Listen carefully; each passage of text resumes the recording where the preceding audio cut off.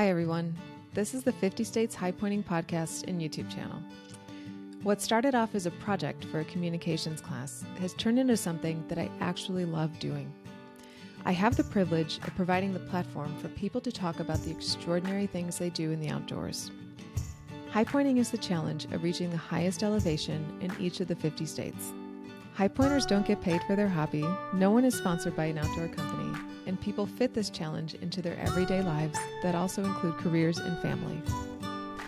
I found through these interviews that people who attempt this challenge are incredible and genuinely enjoy talking about their experiences. If you consider yourself a Highpointer and you want to share your story on this podcast or interview, please send me an email at 50stateshighpointingpodcast@gmail.com. It has been a pleasure speaking with every Highpointer. I hope you enjoy.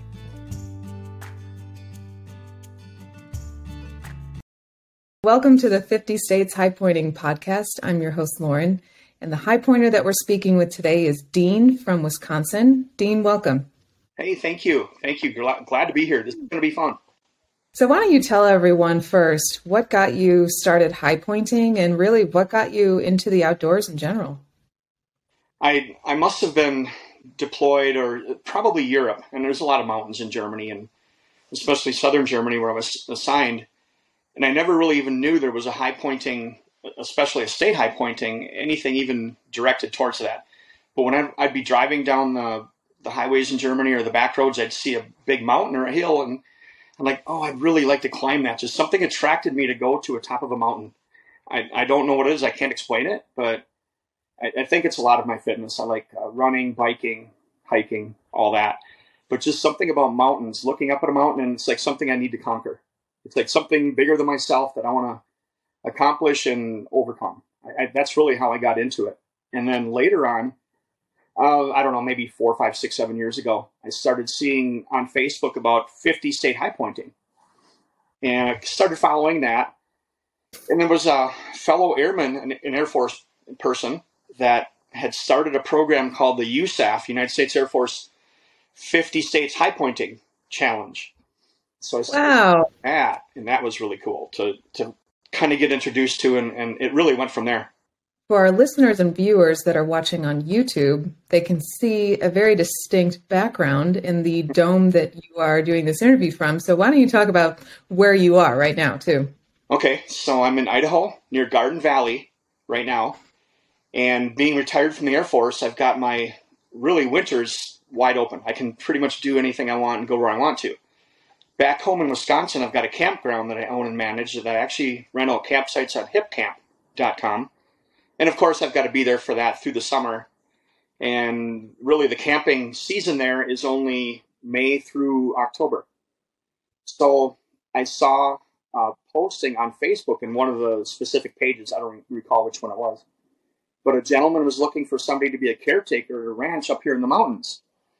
And they're looking for somebody that can operate heavy equipment, do construction, cut firewood, run chainsaws, things like that. So I applied for it, sent my resume, and he really wanted a veteran from what he had told me anyway. So long story short, I got hired. So I'm here in Idaho for 6 months, living in this geodesic dome up on the edge of a granite cliff and kind of liking it. So that's where I am.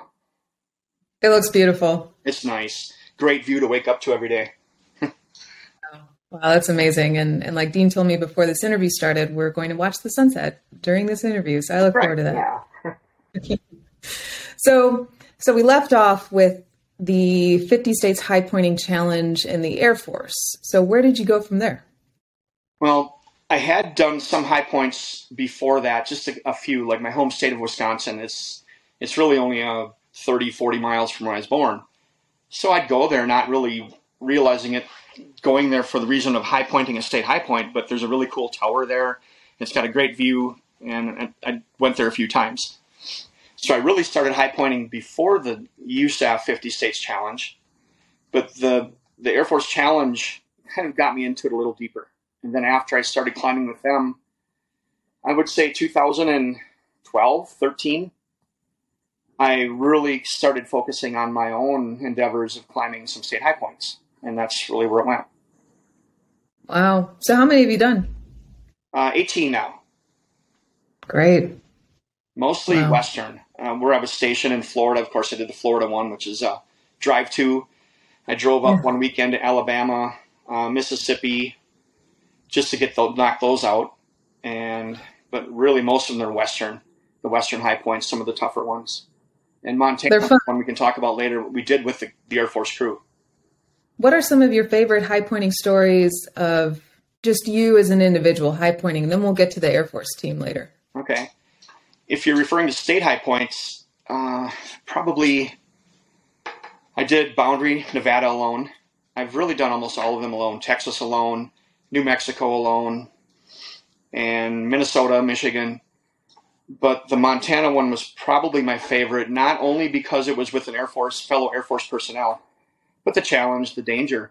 But I've also climbed high points around the world. I've done Kilimanjaro in Africa and Aconcagua in Argentina as a high point for those continents. But the Montana probably was the most memorable.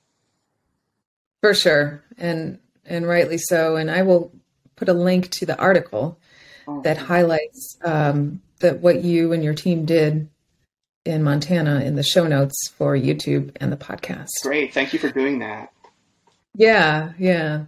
So why don't we go into now what you did with your airmen in Montana? But the Air Force 50 States Challenge team, it's not a specific team. It's more or less designed we have Air Force bases all over the country in many, many states. And it's tailored to somebody initiates the action. Hey, I want to maybe consider climbing Montana, for example. And we do have a couple Air Force bases in Montana, but nobody really pursued leading that effort. So I contacted the 50 States High Point team manager and started conversing with him and communicating with him. And we determined, hey, why don't I lead this? So it's really putting the word out. Once you accept the challenge as a leader for this specific trip, you put the word out through that website or on Facebook, Air Force pages, putting the word out through Air Force communication systems, emails, to fitness. There's an MWR in the Air Force, Morale, Welfare, and Recreation. It's a program that a lot of it is outdoor recreation. So putting messages through that, for example. But it's just getting the word out. And then people contact you to join the team. And the Montana team, for example, we had, I believe, 10 of us. 10 of us were on that team, including Rob, who is the leader, the manager of this program, who has also climbed all 7 summits around the world, including Everest and Antarctica, everything. So it was really cool climbing with somebody with that experience. So it's just a matter of leading the effort, communicating with personnel, and a lot of communication. Once they establish that, they want to be on the team, it's the logistics and the timing and where to meet, and it's fun coordinating that and just hearing the excitement of the people that want to do this. You can sense their passion too. But it's just an awesome thing, especially in military circles. There's something about doing things with fellow military personnel that's kind of special, especially in an outdoor setting. And that was a lot of the excitement for this, and it turned out a great trip.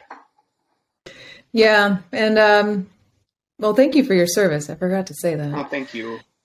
And you're right in that something about having other military people around you when you're taking on a challenge like this is very special. And also, it's just something different for us. And I know that going into the mountains or just going on a hike, when it's not military related, it's kind of a relief. You can just kind of relax and let loose, and the camaraderie, and you're not, especially in a deployed location, for example, you still need to be cautious and aware of your surroundings, but this is just getting out there and having fun. It's just a blast.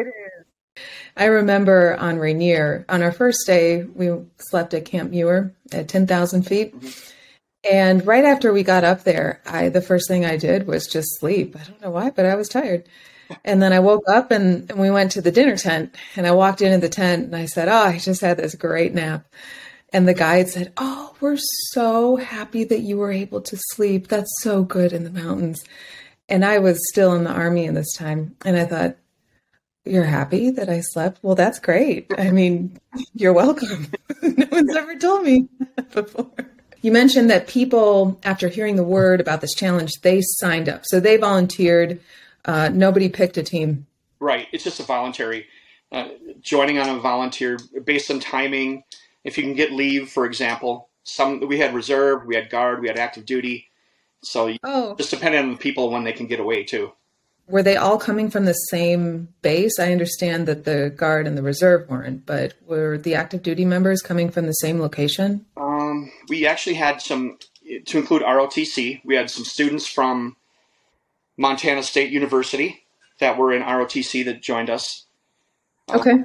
Active duty personnel came from California. I was in Florida. I was stationed at Tyndall Air Force Base at the time. We had people from New Mexico, really all over the country. And they flew into a location, got a rental car, and they drove up to where we met prior to the climb. So that's how it started. And so did you put out a training plan that they had to follow? Or did everyone just trust that they were just training in general to climb a mountain? Yeah, initially we did. Speaking with the manager, as you know, military personnel for the most part are in probably better condition than the average American citizen. And we, as you know, we have annual fitness requirements we have to meet. But we did put I don't recall the exact parameters, but we had to, just to be able to run a mile under, I think 7:30, maybe 8 minutes or something like that. Because as you know, granted, Montana is a tough one. It's a tough climb. It's quite a few miles and rugged and steep. So there is a level of fitness required for that one that we wanted to at least have all team members be aware of the difficulty of it. I think that was really more of portraying the difficulty and the seriousness of the climb, at least physical-wise. Mm-hmm. Even though it's not as high as Mount Whitney or of course, Denali, it is unique in its own challenges because it requires some rock climbing technique. And also the approach is pretty long, isn't it? I haven't climbed it. It is. I don't remember the miles, but maybe 11, 12 miles total each way, I believe. Maybe 8. I don't recall. But we camped 2 nights. We started our hike. We went 4 or 5 miles, camped near a stream where we were trout fishing. And the next day we camped at just below the peak at one of the lakes. There's a lake just below the main climb, and we camped there. And then the next day we summited, and we came down from summit, grabbed our gear, and we went all the way out. So that was a long day. That was, I can't imagine. it was brutal. Yeah. And so everyone's carrying their gear. Yeah, everything. And as you said, Granite Peak is a challenge. There are some trails to start the first maybe 3/4 of the way. There's identifiable trails. But then when you get up to high camp or below the peak, there's not really a trail. And we decided to take the Southwest Collar route, Southwest Call. You could come around the other side, and I believe it's called the Froze to Death Plateau, where it does require technical climbing, belaying, rappelling, like that. And not everybody on our team had that skill. The more dangerous route, and they call it the bowling alley, it's crazy. You're going up this funnel draw for a long ways, and it's really steep and so many loose rocks. And we actually did have one of our personnel that was up ahead, they had dislodged some rocks, and we had some people in the draw coming up, and they actually had to hide behind rocks, or some rocks would have seriously injured or hurt them really bad. So you're taking 10 airmen that you've never met before you started this hike, really, and taking them up to the summit. And meanwhile, you're assessing their skills at the same time. Right. So you know, being airmen, they have a baseline set of skills and fitness. But talk about assessing the risk along the way as you learned more about your teammates. As you had mentioned earlier, some of the high points, some of the climbs are just simple trails going up. And for the most part, Granite Peak, Montana is part of that. But the last push up the mountain, I would say a mile, maybe a little more, which is no trail. It's more or less picking a route and then going up what we call the bowling alley, the draw. There's some skills, more of not technical climbing ability, but self-awareness of how you can traverse up a location, an area, without creating danger for others. And that's really what it is, to be able to walk up this draw without dislodging rocks, knowing there's people behind you. And we had an instance where we had one person that wasn't really skilled to the level of awareness like that. They weren't clumsy, but they weren't really aware of the amount of carefulness that was needed to traverse like that with people below you. And the incident that we had somebody almost get hurt, that they had to duck behind a wall to avoid these large rocks coming down. It was dislodged by a member, and it scared some of the team. It really did. It could have been really, really bad. And at that point, that kind of created the situation where 4 out of our 10 people decided, yeah, this is just too much. This is crazy. And 4 of the 10 personnel decided, no, we've got to go back down. So we kind of just took a time out. We paused. We talked through it. And the 4 personnel, for the most part, it was self-awareness. Yeah, we can't do this. So they started heading down. And we took the time, because they're going down in the same location. We didn't want to try and go up and dislodge rocks on them as they're going down. But it was a challenge. They didn't have the skills at that time to do what needed to be done in a safe manner. But they were never even close to doing anything like that before. And as I mentioned in the article, if you read the article, they attained some skills that they never experienced before. And the next time, I would say almost all of them could push through something like that again. Just seeing that for the first time and the danger involved it's overwhelming. And it was for some people, and they elected, no, this isn't for me this time. And we made it 7/8 of the way up the mountain, but we just can't make this final push in a safe manner. So they decided to turn back. Yeah. Well, one of the skills I think you'd want any teammate to have is that sense of self-awareness. There's value in somebody bringing that to the table, as opposed to the team leader having to say to that person, I don't feel safe going up with you, or something like that. If that person is able to have the self-awareness to say, I don't feel comfortable, I'm going to turn around, that's huge. It is. And as you had mentioned earlier, and I had too, it's about risk assessment and risk analysis. That's one thing in the Air Force, and I'm sure all the military, we're trained very well how to recognize potential risk, how to react to risk, whether it be going for a bike ride after duty hours or going on a convoy outside the wire in a deployed location. As a team, you talk through that, and there's a lot of self-awareness that you look at what is the worst thing that can happen, what can go wrong today, and you look at that. So we're wired like that. We know what our skills are and what we can safely do and what we need to do to overcome challenges. So that it's easier in the military for folks like us. They did make that self-choice and awareness that, yep, we can't do this. Nobody had to tell them, no, you can't go any further because you created a danger. No, you don't have the skills. It's something we know ourselves, and that's a blessing. It really is, as a team leader especially. You're right. So now talk about, after that moment, the rest of the trip. Yeah, after the 4 of the 10 people turned around, and we gave them time to make sure they're out of the bowling alley before we proceeded. We maybe waited half an hour, 45 minutes. And we started going up, and because of the incident that occurred there, it even made us kind of hyper aware of what we really need to be careful with. Even though it wasn't one of us on the team that continued, that dislodged some rocks, for example, we were more aware of it. Hey, we really got to be careful. And we talked through it as a team. We stuck close enough together where we could all communicate. There's parts of the Southwest Call on Granite Peak that have ropes, some fixed ropes. There's some areas, there was snow.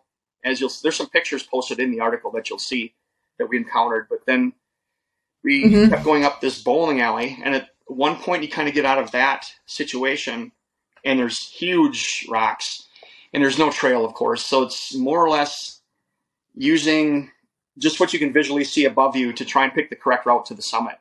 There's nothing identifiable. There's no trail. There's no blazing. There's no rock cairns. And we made some good choices, and we got to the summit, and we had a blast. We did each member of the team, we did our 22 push-ups to remember those veterans that can't fight the demons, So we do that almost in every high point I've climbed. But that program, they do that on every successful summit. Wow, that's very special. Now, you mentioned the navigation challenges after the bowling alley. Did you have a map or a GPS, or was it all visual? It's really visual, but the challenge there, you can't see the summit because it's the terrain. It's kind of this, and you can't see where the summit is. If it was straight up and you could see the summit, it'd be different, but it's not. And you more or less just keep going vertical as much as you can, because if you're going vertical, you're going higher. and we just went vertical. We went off the bowling alley, either to the right or left, I don't recall. And we just kept going vertical. And at one point we got up there high enough. Hey, there's a summit, and you could see it. So it's Wow. an educated guess in that for that specific peak bow, but it worked out. It was safe, and we made it, and we had just had a blast. It was fun. Yeah. Did you see anyone else on their way to the summit? No, we didn't. We were the only ones up there. There was another group that got into the high camp down by the lake as we were leaving, but they were summiting the next day. So that's another thing in that bowling alley. If you're one team going up and you somehow dislodge rocks that you can communicate with your team, rocks, you yell rocks so the people below can look up and avoid. But there could be another team down 200, 300, 400 meters that you can't communicate with. And they hear of a call for danger, but we were fortunate nobody was following us and nobody was above us either, which is good. Yeah, that's something that you would really have to time and stagger if there was another team. You really have to coordinate that. But You're right. You did get lucky in that they were planning to summit the next day. Yep. So talk about the way down. Now, did you meet the team members who decided to turn away after the bowling alley and then you all descended together? They actually went down to the high camp where we had left our tents. When we left to summit that day, we left our camp up in case there was a reason, weather, something like that. We had to retreat back to camp and maybe summit the next day as we went up. Of course, but the weather was great. We summited. So they went down to the camp. And when we came down, we met there. We took camp down and we hiked out. And that's where we were at the camp. Okay, so how many days total did it take from start to end? We started hiking in. We camped one night. We got to high camp that night. And then the next day we summited and went all the way out. So it was a 3-day. It was a total of 3 days. And we kind of laughed about this, but you can actually take horses in like 7/8 of the way. Kind of looking at these people like, why would you want to do a high point and cheat? Or, it's kind of a pride thing, but it didn't make sense to us that people would do that. But I could see if somebody was physically handicapped, but they're not going to be able to make the summit anyway. Maybe they just wanted to see the peak from down below, but that was kind of surprising for us. And also, this is mentioned in the article, the summit success for Granite Peak is 20%. We had 60%, so we were fortunate, and it turned out to be a great climb. You quoted that the Forest Service said that it's a 10 to 20% summit rate. Right. So is the turnaround point typically around that bowling alley area? I would say the start of it. What we had some maps, some really detailed kind of side profile of the mountain where you go up, if I could get from this angle, the mountain, like the mountain there, you go up to the left a little bit, and that's where the bowling alley starts, and it goes up to this angle, and then the summit's up there. So, but we stood back, and we took our map out, and we could see, there's kind of the approach. It looks like a manageable approach to the bowling alley, and you kind of see the draw where the bowling alley is. So, but that's how we saw it, and we viewed it. But we talked about it. We had phones with maps within. We could see topographical from satellite from above. And talk about the camaraderie of the team and how you saw everybody. I don't know if they changed or if you saw any kind of growth and strength or character. And I know it was only 3 days, but talk about that a little bit, if you saw any of that at all. Yeah, as you know, being in the military, when you're in a deployed location or on duty, you're somewhat restricted in what you can do to relax and just be yourself. But when you get in the outdoors like this, we had officers, we had enlisted, we had active duty, reserve, guard, ROTC. There was no rank out there. There was nothing official. But but you bond like that because of the difficulties you go through together. Not even if you've never served with those personnel, you know that they've also been through difficult times. And we've almost all deployed to bad locations in our career. And so we know we've been through hardships. And when you can get away from that, you really bond. You really do. And in regards to climbing, some of us, as I mentioned, one of our team members has actually climbed all 7 summits, Rob, our program manager for this program. And he related stories. We'd sit down, on our 2 camp nights, we'd get to camp and we'd get a little fire going. We'd sit around, and so we maybe brought some little pints of something to keep us warm. And we enjoyed some of that. But we talked about things. deployments or camaraderie and things, how we can help each other through difficulties, for example, how we do things like this. We kind of talked through the program and how we each felt, and it was a great bonding moment. It really was. And the next day we got up and made the summit, and as I'd mentioned, we made some great risk assessments, and then we came down to the people that turned around, and it's like nothing bad happened. They, as I said before, they went beyond any level they ever did before. To get to that point, to even get up there, they've never done anything close to that. And so they were rewarded really in that way too, even though they didn't get the summit. We were all rewarded in some way, not just because some of us made the summit, but we got to do this with some very special people that we really bonded with. I think the bonding element is so special. And any time that you get to do that in the outdoors, I think that just elevates the experience. And I hope that that program continues and maybe even spreads to other military branches, because I think that's so great. And I like that it was recognized too. And like I said, I'm going to put the link to those, to that article in the show notes. And so after that, so you guys spent this time training, and then you have your time on the mountain and everything goes well. Then what? Did people say, well, we want to climb another mountain, or we want to train for something else? Like, what was there any talk about, like, what's next? There is, but when you have a team like that from so many different locations, and as you know, in military, we deploy on little notice, and who knows, you can't really plan that far ahead for anything. So really the planning factor is maybe 2 to 3 months out is all we can really do. But we talked about it. We came down, that was a brutal day, all the way from high camp to the top of the summit and all the way out, and what took us 2 days earlier. Right away we went into a small town. I can't recall the town that's near the approach to the trail, but we went into a restaurant. We had like the biggest burgers or steaks we could find, just dying of just tired and wiped out and emotionally, physically. It was just, we were really wiped out, and had a couple beers. We had great food, and we bonded again. It was like kind of a long goodbye. So it was fun. So did anyone that you served with in Florida go with you, or were you the only one from that station? I was the only one from my Air Force Base specifically, but I've actually kept in touch with pretty much everyone. They're all my Facebook friends. We communicate once in a while. We have been talking about going and doing 2 different mountains, Denali and the Wyoming one, which is a tough one too. That's like 4 or 5 days, a long trip. Denali is prohibitive to some personnel because of the cost and the logistics and the equipment involved. And I think we could all that were on that trip, we could tackle Denali, but just the time, it could be 3 weeks. It could be even more. And being in the military, that's hard. That's 3/4 of your leave for the year. I know. That's a tough call. But we have talked about it.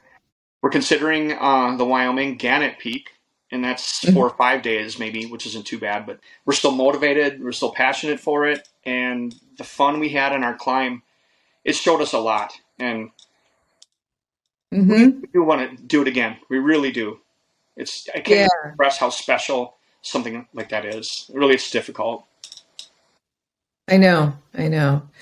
Well, I can't comprehend it because I've never done anything like that, but I think I can understand just because as you're describing it, I thought, wow, that would just be so cool. And I wish I had an opportunity like that when I was in, but the people who were able to do that are very lucky. And like you said, they still have the motivation. They still want to go out and do it. That's the important impression, I think, that was left after that mountain. So did any of them, after climbing the highest peak in Montana, want to climb the highest peak in every state or the lower 48? Yeah, some of them have. I've been following them on Facebook, for example. And it's ironic that about not even a year after we did Granite Peak, one of my team members was actually at the New Mexico High Point a week before. So that was cool. We didn't really coordinate on any doing of that, but he posted pictures or something, and hey, I'm going there next week. I'm taking leave from Florida, and I'm going out there to climb New Mexico. So that was cool. But yeah, everybody, I think it kind of triggered something in everyone to continue the challenge of mountains. It really did. Yes, that's huge. And also, it's a great start knowing that they already reached one of the more difficult peaks. The outdoors are awesome for healing. As you had said, you've deployed too, and we all have a level of challenge in life that have affected us. And mountains are a great healing opportunity. They really are.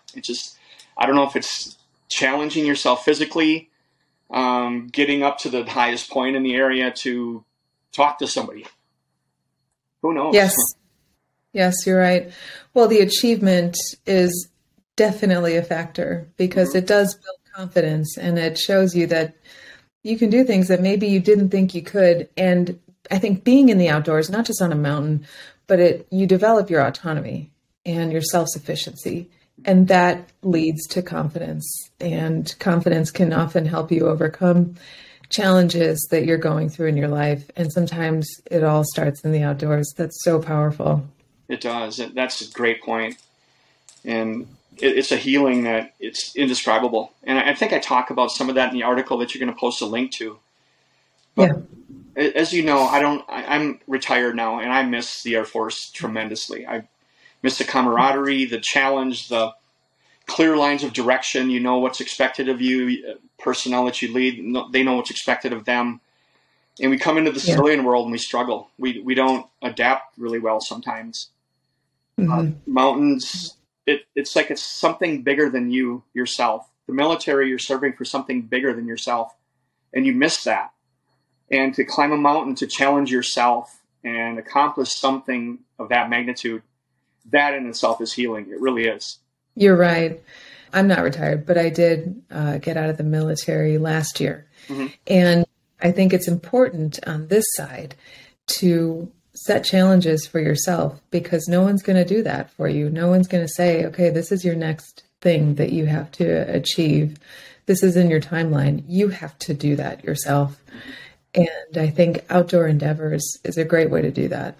It is, exactly. Great point. It's a great way to do that. It is. It's hard to describe how healing or what you feel on a level of accomplishment. And I know everyone that climbs high points, everyone has a different level of euphoria or accomplishment or pride when they summit a mountain. And it's different for everyone. But for those of us that have been in the military, we miss that something bigger than ourselves. And that's what it gives me. And I know for a lot of military personnel, it does. Oh, that's perfect.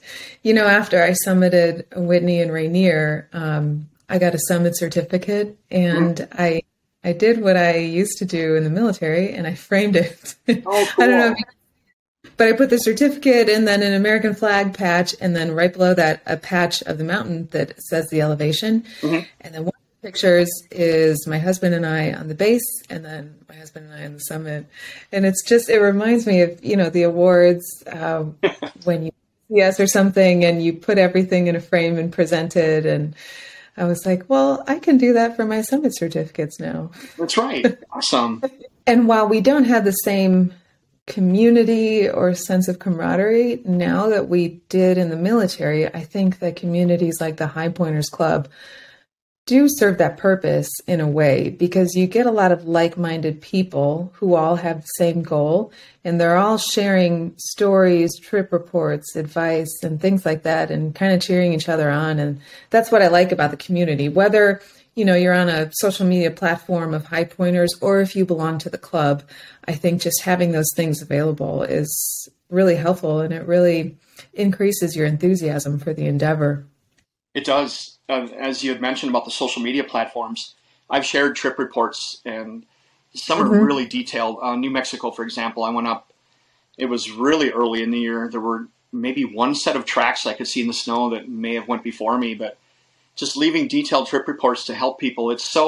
All of these mountains, you really don't know what to expect 100%. You really can't, no matter what you read for trip reports or online mountain reports, climbing reports, you really don't. But if you have people like us in this community, we have a sense of trying to help each other.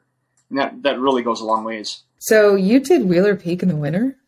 It was late April or early May, I believe. I think if I remember, May 10th, because somebody just the other day was considering going to No, it was Boundary Peak, Nevada. Mm-hmm. It was Boundary, Nevada. And somebody had made a post on the 50 High Points Facebook page. And they said, I'm considering doing Boundary May 5th, the week of May 5th or 7th or something like that.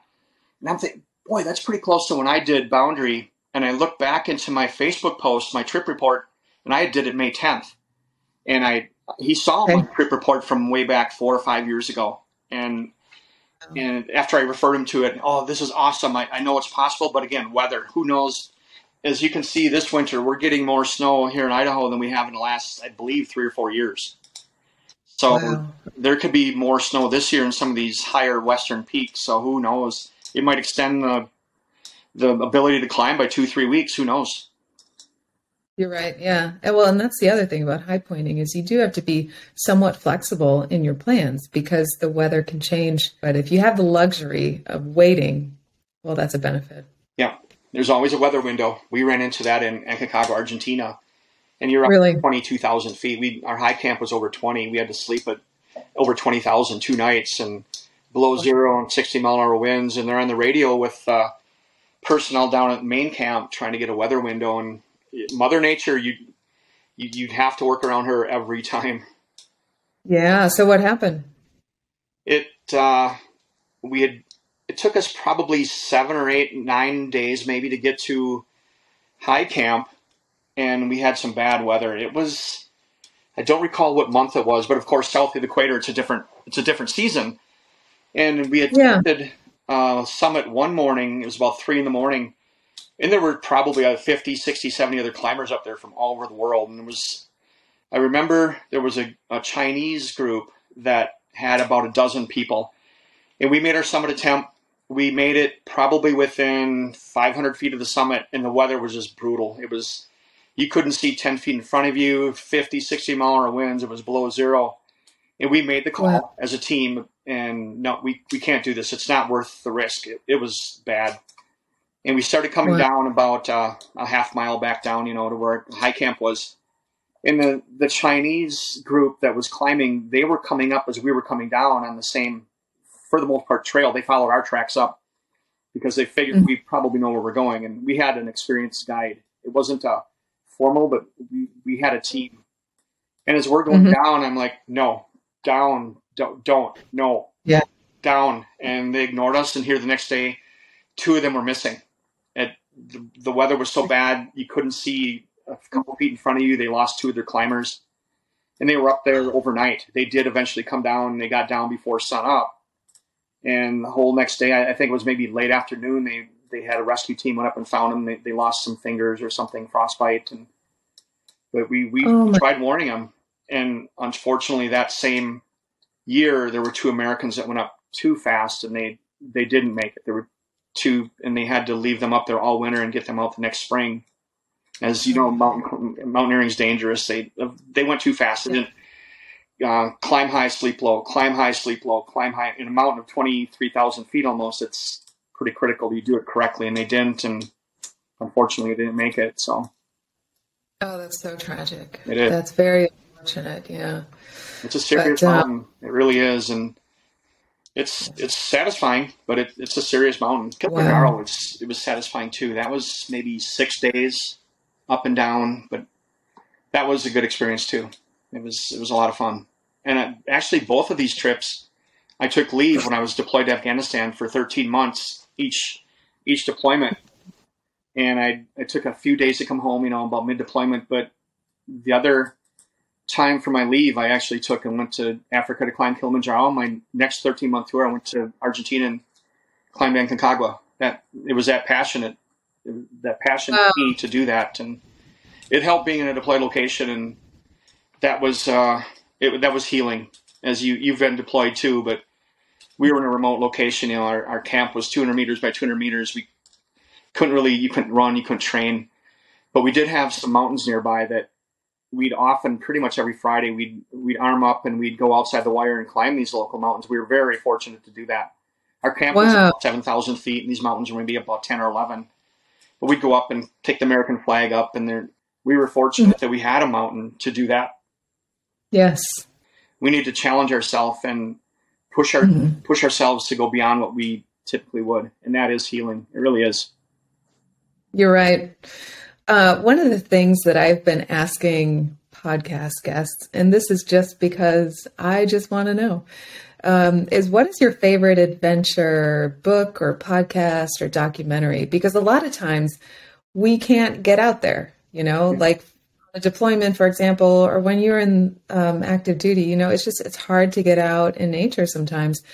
And so for a lot of us, the way to do that is to immerse ourselves in adventure-related media or in books or documentaries. Really, for me, it is the social media. On the Facebook 50 High Points page, you follow other people that have maybe done the same mountains as you. They've maybe encountered different challenges, different difficulties. But you look to those because not all of us have climbed all 50 state high points. And you're always looking to learn about ones you're interested in, like Gannett Peak, Wyoming, for example, is a really tough one too. So you're always watching for people that have climbed Gannett, for example. What did they encounter? How long did it take? What trail did they use? There's different approaches. What equipment did they take? Did they encounter bears? There's so many things that you can't know until you get out there. But if you follow this page, for example, the rest of us that have done this, you can learn so much. That's really my favorite. And not just to learn for you, but for you to share.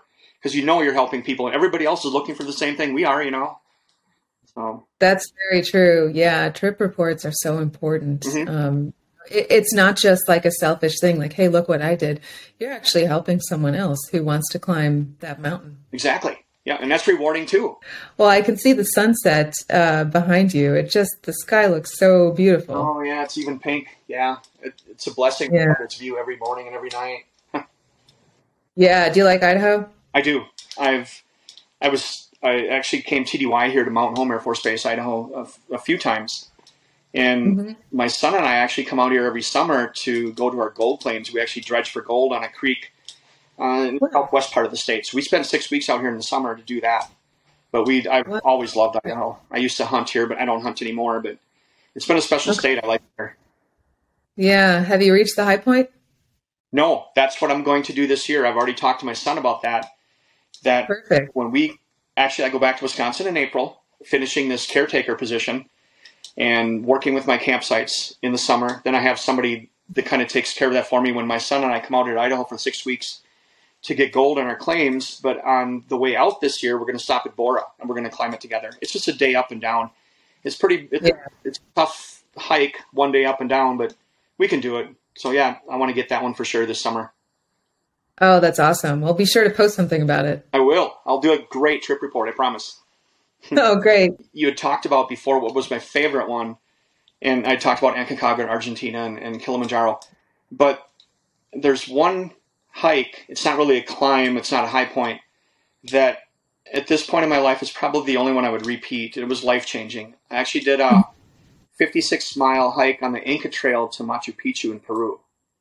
Wow. It's not a high point, I know, and that's what this is about, but that was life-changing. Seeing the architecture and how these civilizations lived and survived over 56 miles of going through 5 different old communities from hundreds of years ago, and that was amazing. I went alone, but I actually hooked up on a trip with 2 Canadians. The Canadian couple, it was actually their honeymoon. So I was able to take pictures for them. They were really appreciative of that, but it was special. So if you get a chance to do the Inca Trail to Machu Picchu, you can take a bus almost right to Machu Picchu. The famous mountain view civilization, but do the trail. It's life-changing. That's one I would like to do again. Probably the only one, really. And there's so many rewarding things out there in the outdoors. Sometimes you have to go far. Maybe it's a mountain in the backyard. I see these mountains here, and there's no trails up there. I would love to climb that mountain there. It's 8,000 or 9,000 feet, and I'm here at 4. So it'll be a challenge, but there's no trails. But I'm not going to do it in 4 feet of snow. But I don't think that much of a challenge. When you tell people who don't know what high pointing is, that you're doing it, what do they say? I didn't know there was such a thing. I just thought maybe you like to climb hills and mountains. But yeah. Well, you do. Yeah, 10 years ago, I didn't know there was really a special designation for high pointing, to climb the high point of each state. I really didn't know that. But it makes total sense to us now. I mean, it's a specific challenge that we can accomplish. It's a goal. But yeah, 10 years ago, I didn't know anything about it. I didn't know somebody designated it as anything special. Which high point is your favorite? Let me guess. Montana, because of the experience. So let's say, apart from that, which one is your favorite? Probably Boundary. I did it alone. It was challenging. I mean, just physically up and down in one day. And early it was cold. I think when I left the vehicle to go on the trail, it was low 30s or high 20s and windy. It was cold, but that was a special one. And I like that. But of course, yes, Montana, the camaraderie and the challenge. The sun's down, so it's time to throw some wood in the fire and settle in for the night.